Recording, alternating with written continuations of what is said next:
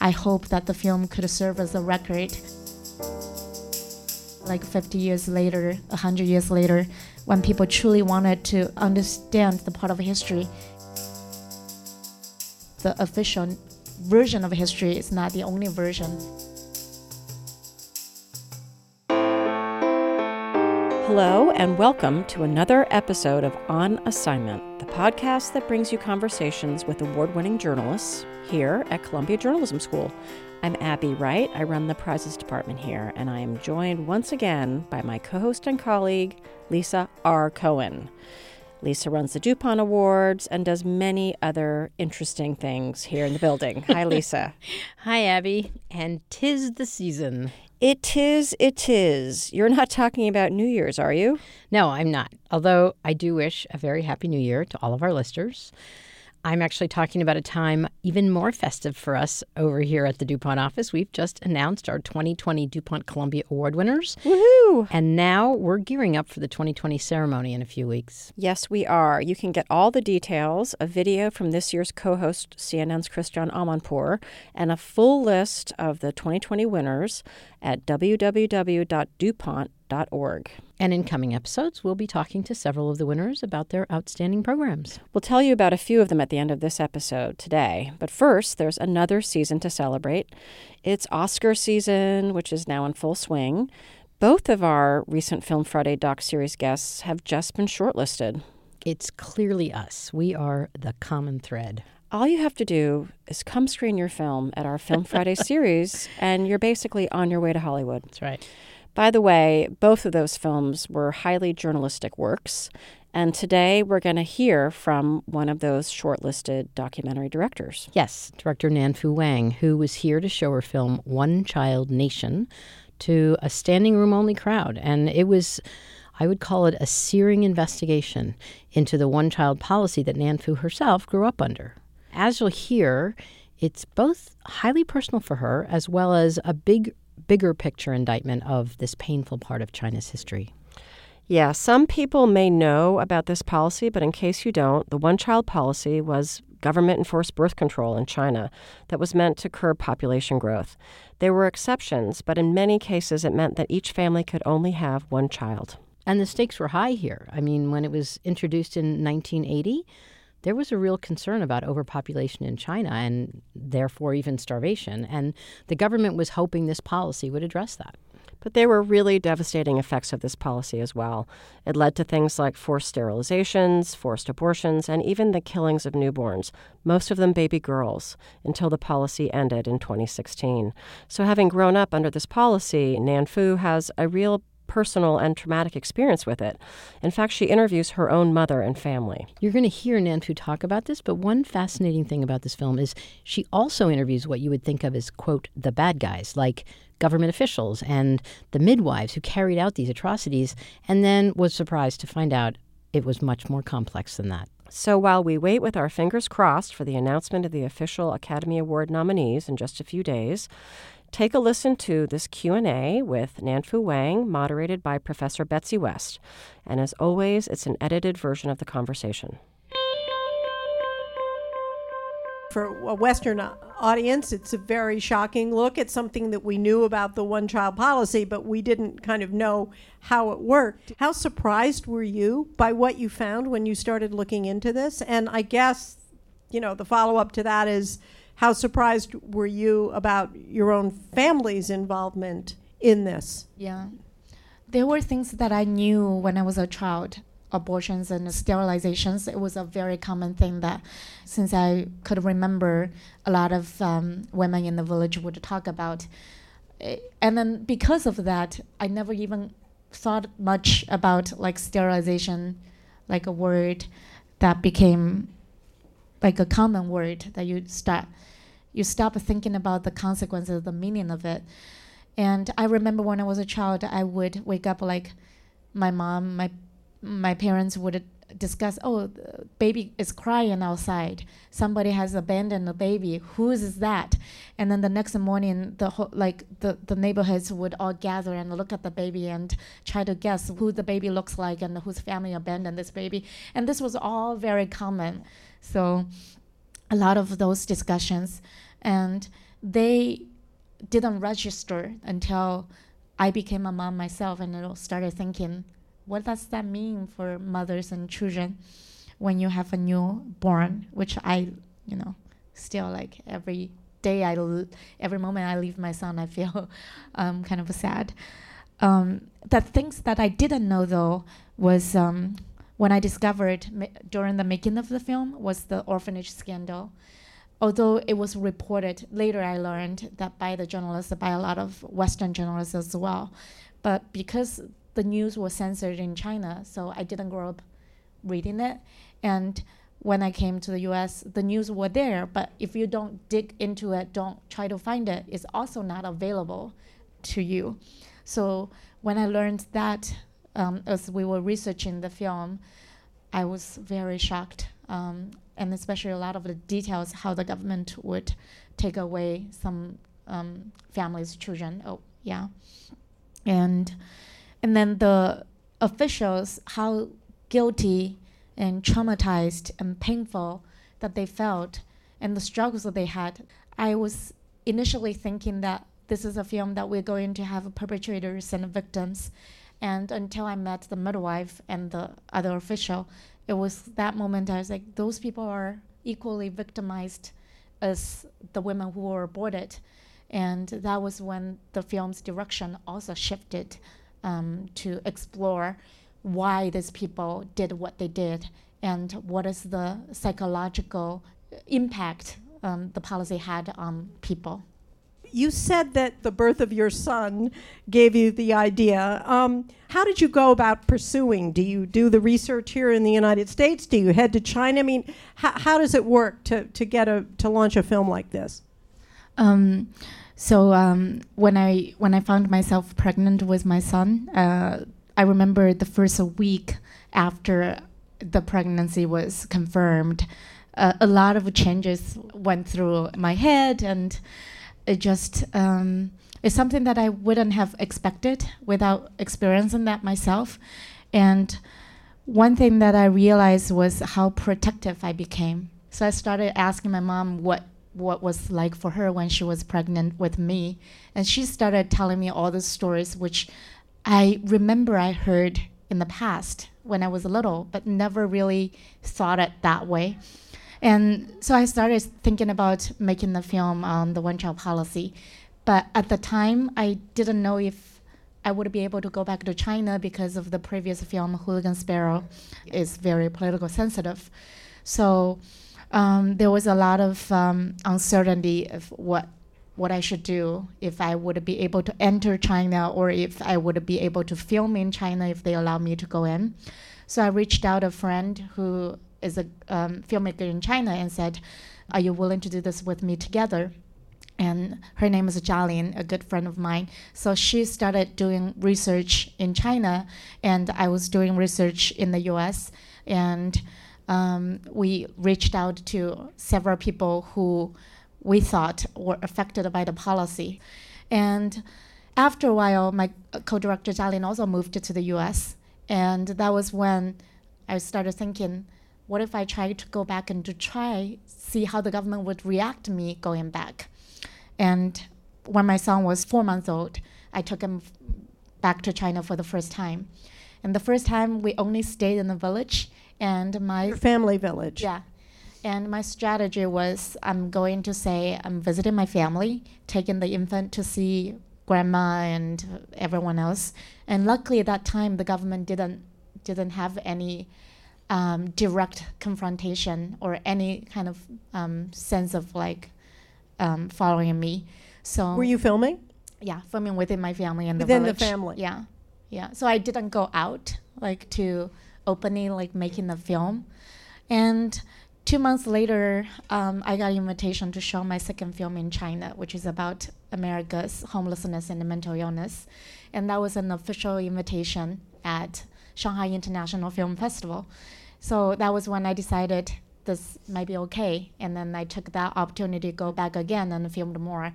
And so that I kept going back since then. How many times did you go? 4 times, 4 trips. Each trip was about a week. And always with your son? No, twice was with him. And yet, as you said, your first film was pretty controversial in China. It's about a Chinese activist and not a favorite of the government's. What precautions were you taking once you were filming outside of your family? Yeah, I learned a lot of lessons making Hooligan Sparrow, and one of them was to make sure to avoid taking public transportation, trains, buses, and staying in the hotel, because we all know, like Chinese, that's when you need to show your ID, and you need to check in your ID to buy tickets. And that way, at least the goal is to stay under the radar as much as possible when filming. So usually I would go relatively like quiet, and I take private transportation, go to the place that I needed to go, and try to avoid being tracked by the government. But that didn't always work, right? I mean, you had one time where It was in the film, the time it was when the trafficker, he was on the train. You remember that scene? Right. And I needed to make a decision whether to follow him on the train to see the route where he trafficked the baby from Guangdong province to Hunan province. And it's a 12-hour train ride he used to take every day. And I wanted to film that because I thought it was a very important part of the story. So we debated a lot and decided, okay, I'm gonna go with him. And that was the first time I sort of like exposed myself to whatever system. So my co-director, Jialin, she was in Massachusetts at the time. And we have a GPS tracker. So she would monitor me real time, down to every second where I would be. And I was on the train, and the idea was to follow him all the way to Hunan.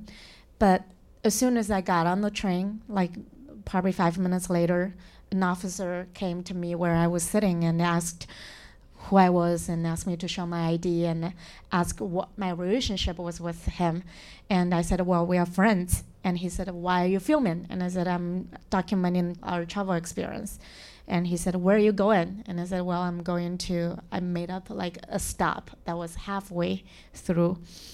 And then he left, and then another officer came, asked similar questions. And that was when I was afraid that they were going to check my name in the system. And I didn't know whether my name is in the system because of a Hooligan Sparrow or not. So I didn't know what was going to happen next. But I felt I probably should leave now, like should get away from it as soon as possible before it's too late. So when the train arrived in the next station, I quickly just jumped off. I thought it would be in the city, but it turned out to be in the middle of nowhere. It was like suburb, and it was 1 a.m. So I jumped off, and I realized it was in the woods and the complete you can't see anything. And I didn't know if I should run or if I should walk. I felt like if I run and the officer, if they, like the train station people saw me and became suspicious, they would come after me. So it's a lot of, and then my co-director at the time, I quickly texted her because we communicate through encrypted messages. And we had prepared always for the worst things to happen in China. And the precaution that we took was she hired a private driver driving along the railroad, like the route. And the idea is whenever something unexpected happened, the driver would be able to rescue.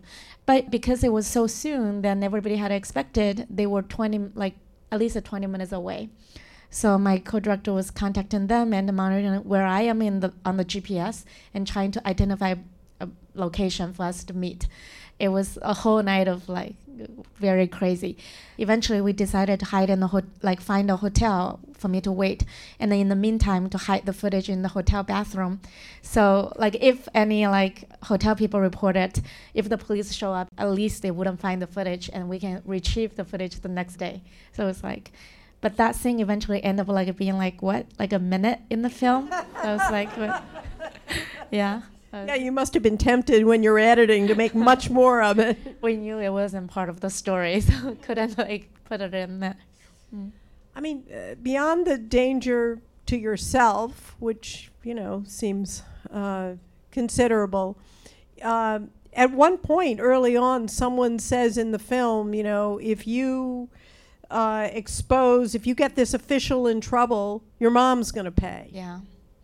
How concerned were you about the repercussions to your family? I talked to my family about this, and especially my mom, and my dad passed away, so I have a close uncle, so I talked to them. They were not so concerned about their safety. And in terms of the officials in the film, so far none of the people in the film had been contacted by the government, so there was no direct contact with them. And we actually showed almost all the people in the film. If it's the journalist in Hong Kong, the artist in Beijing, people who we had access to, we showed them the full film. And the midwife, we showed them her part, and the official. You showed the official? Their parts. The whole part. Her part. Yes, her part. Yeah. They were fine. And the official was fine with it. The woman who had run the whole thing and talked about because we need to abortions. We had them sign the release after the film was done, after. So we basically showed them the part and then asked them to sign the release. And it's striking because to them, they looked at it and then they were like, yeah, what I'm saying is the truth. And it was then I realized that if you look at all the people, only the journalists, the artists, and the Utah couple, they were criticizing the policy.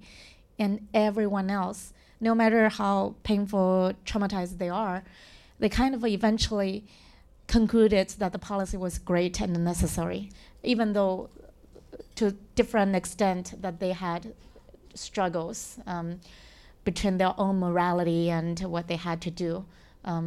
So it was interesting, and it often also made me think, if the government look at it too, they can't point at the official or because none of them said anything that was criticizing it. And I think what the government would not be happy about is the statement that the filmmakers are making. I'm very interested in the reactions to the film. I mean, starting with the American families who adopted children from China. I mean, those who have seen this film must be thinking, oh my goodness, maybe the circumstances of my child are different from what I thought. Have you had reactions from? Yeah, we did. In a lot of general audience screenings in theaters, almost all the time we would have one or two adoptive families, and they would be crying and came to me, and it was the first time they started questioning the truths that they held on to for decades, and then the film sort of challenged that or raised a question for them to think or face and question that ethical dilemma, and they might have involuntarily participated in something that they initially thought was a noble thing. Yeah, and thinking and imagining on the other side of the world where the birth parents might have experienced, I think it was really difficult. And in fact, in a couple of festivals, they had counselor at the screening and announced at the beginning of the screening saying that this film might have some difficult emotion for people to deal with, and if people wanted to talk about it, that the counselor is available after the screening. Yeah. And you said there's not really been a reaction from the government, the Chinese government. Is that right? Or we knew that the film was censored. When Sundance announced the film was included in January for the premiere, in China, Chinese audience knew that there is Douban, the website that's sort of equivalent of IMDb, and there were people who created a page for the film, and within a week the page was taken down, but the title is still there. When you click it, it's just this page doesn't exist, and then also right after Sundance, when the film won the grand jury prize there, a bunch of Chinese media, because of Sundance as a prominent festival, they also reported on the awardees, the award winner, and among the list, One Child Nation was taken away. Was the only one where grand jury prize, it was gone. What about reaction from your family? My my mom, she still believed that the policy was good, and we had long arguments all the time. Even she saw the film twice and 3 times now, and she still believed the policy was good. And at first I was very surprised, how could you see the film and still feel that way? And then I realized also it is not simply black and white. It's a policy that has been there, and it's very complex. And the film's goal is also not to say like advocate something, but rather I hope that the film could serve as a record, let's say like 50 years later, 100 years later, when people truly wanted to explore, understand the part of history, that the official version of history is not the only version, and people can watch this or read more documents, and if this raises question for people, then they can explore and seek out more and learn about the history. Yeah. It must be tough to have your mom not seeing your point, right? I mean, you make a film to get your message across. Well, this is just one of the examples. Me and my mom don't agree with each other. That's not unusual, I guess. Yeah. I want to open up the questioning. You have shared a lot, shared a lot of story of traumatized families, and I wonder, because you've told in the story that they don't really have a choice, and do you have a theory why you think they don't really have this choice? I struggled a lot to understand too, because I realized when I was filming that everybody had kind of said the same thing. And as a filmmaker, I struggled. I tried to find someone who can explain things to me so I can explain in the film. And a lot of times I met all these people, and then they all just like, oh, we don't have a choice. And like, are you sad? Are you like, do you hate the policy? No, I don't. I don't have a choice. Policy is policy. So at some point, I even like felt I wanted to turn off the camera. You know how frustrated you were, like, oh, I can't use this. Like, this person's saying the same thing again. Yeah, it just like, and then I came back and I had a difficult time during the editing. I was like, how am I going to get through this part? As I couldn't understand why they felt that way. So I did a lot of brainstorming with my co-director, with my husband, and so I was like, what would make me abandon my child? What kind of pressure you have to face? You would rather see your child die. Like, I can't explain. And so why don't I just show this like in the film and show my frustration? And thus the idea came, like, to find all the different moments from people who said that and then make a montage. And when I had the idea, I went to look through all the footage, and I was like, oh, I can't believe it. It was more than what I remembered, that from officials to regular, ordinary people. And it's actually not that uncommon throughout the history, throughout the world, that when people did something that is considered like going against their own interest or human instinct, the reason that they did it is because they said they were following orders, that they didn't have a choice. Okay, I also grew up in the one-child policy. I'm the only kid, and I actually grew up hear the similar horror stories. So I'm very glad someone is keeping it in the film as a memory. As you said, people move on very quickly.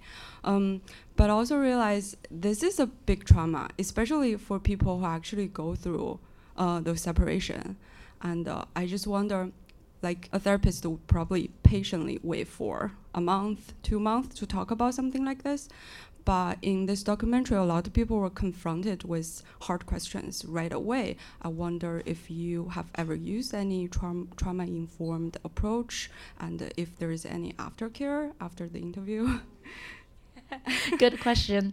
Well, I wish there were programs, but like for Chinese, you know how rare that is. Trauma is something that didn't have enough care. I mean, China especially, but in many countries.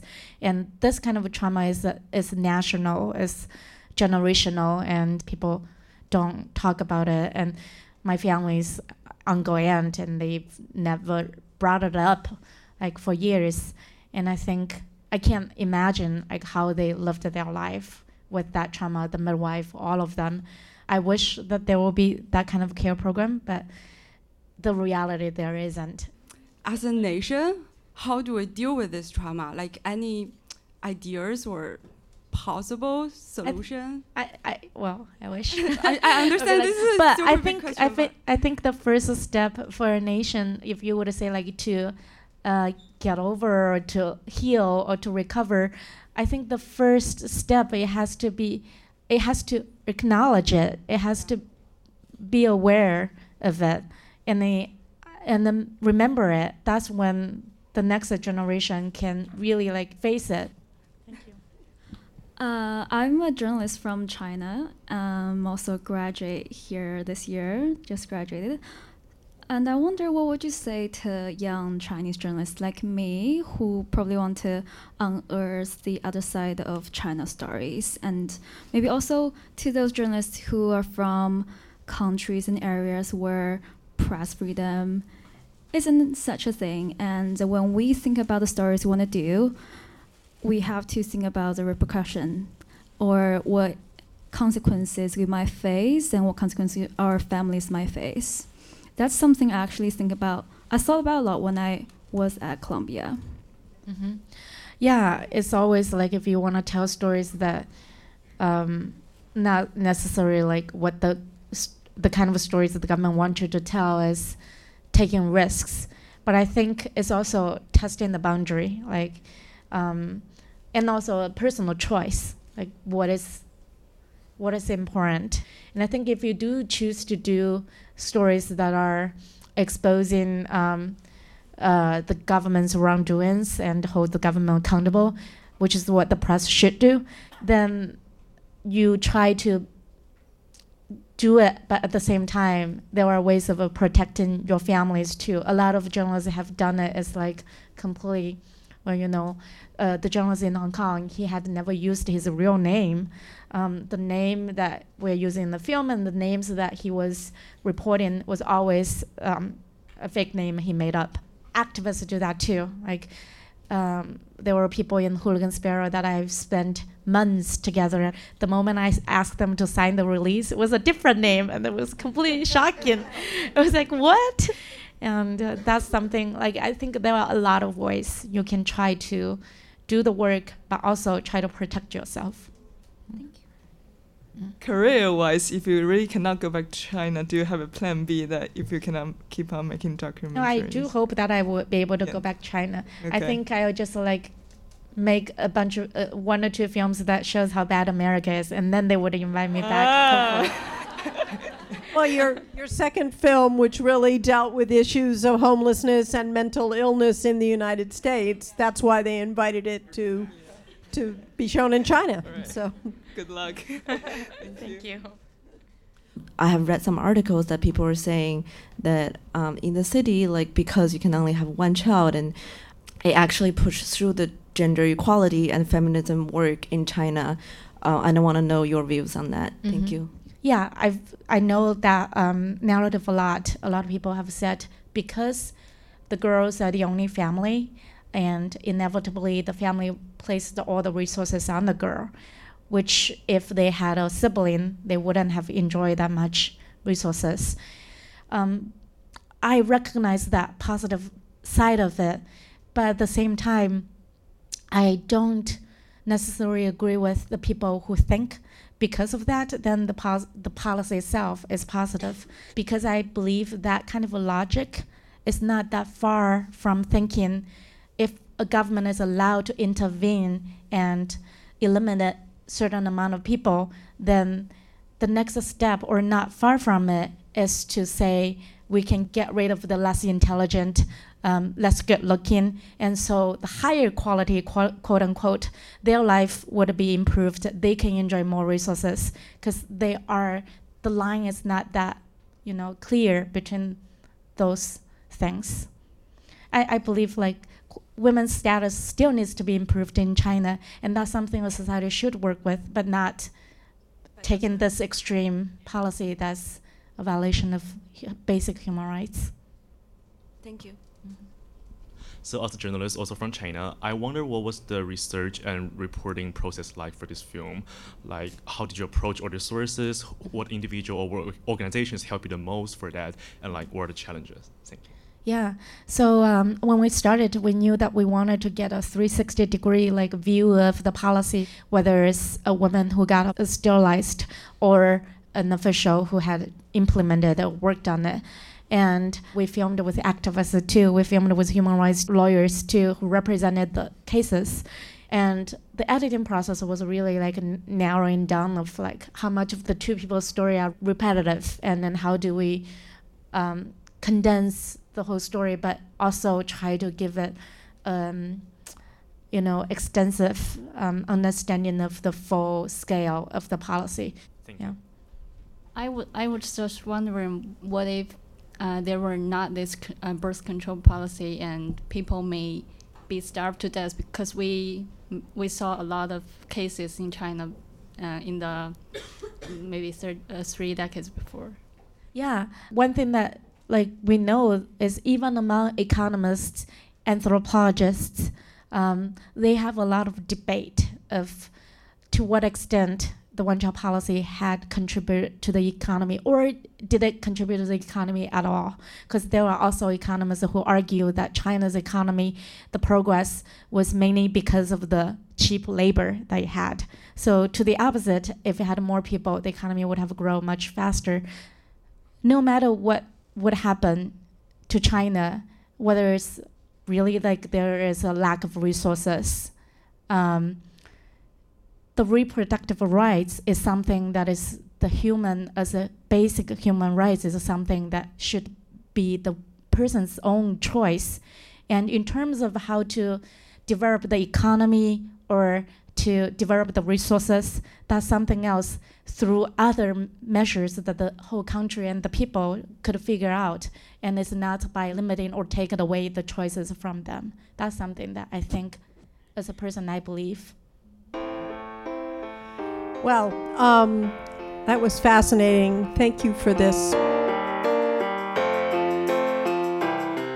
Thank you, Nanfu Wang, for that really enlightening conversation. I learned a lot. She's clearly such a brave, courageous filmmaker. Just hearing everything that she had to go through to make it, the danger she put herself in, and potentially her family, it's extraordinary. We loved having her here, and we're keeping our fingers crossed again that we'll see her up on stage soon, accepting an Oscar for this shocking film. And we're also rooting for our other Film Friday screening this fall, too, which was Knock Down the House, directed by Rachel Lears, who showed the film and then talked to our students about it in November. And we may have an upcoming podcast episode about it as well. Speaking of awards, we want to congratulate all of the winners of our very own DuPont Columbia Awards, which we recently announced. Some of this year's winners include the biggest international stories, like 60 Minutes reporting on migrants on the Texas border, and CNN's coverage of the disappearance of Saudi journalist Jamal Khashoggi. It's an amazing group of winners, and we're thrilled that Christian Amanpour and Michael Barbaro are going to be up here in a few weeks to help us celebrate. So for a full list of winners, visit www.dupont.org, as we said earlier, and make sure to follow us on Twitter at Columbia Journal. For more information about Nanfu Wang and her film, One Child Nation, visit our website, onassignmentpodcast.org, where we'll provide some links. I'm pretty sure you can see the film if you have a Prime account on Amazon. Yeah, that's right. This episode of On Assignment was brought to you with the support of the Jessie Ball DuPont Fund and Columbia Journalism School. It was produced by J-School grad Christina Shaman. We should thank our DuPont Fellows, Carissa Quimbow and Jack Rossiter-Munley. And of course, our production goddess, Lauren Marigal dos Santos. Our sound engineer was Ariana Sullivan, and our music is by Dylan Nowick. Until next time.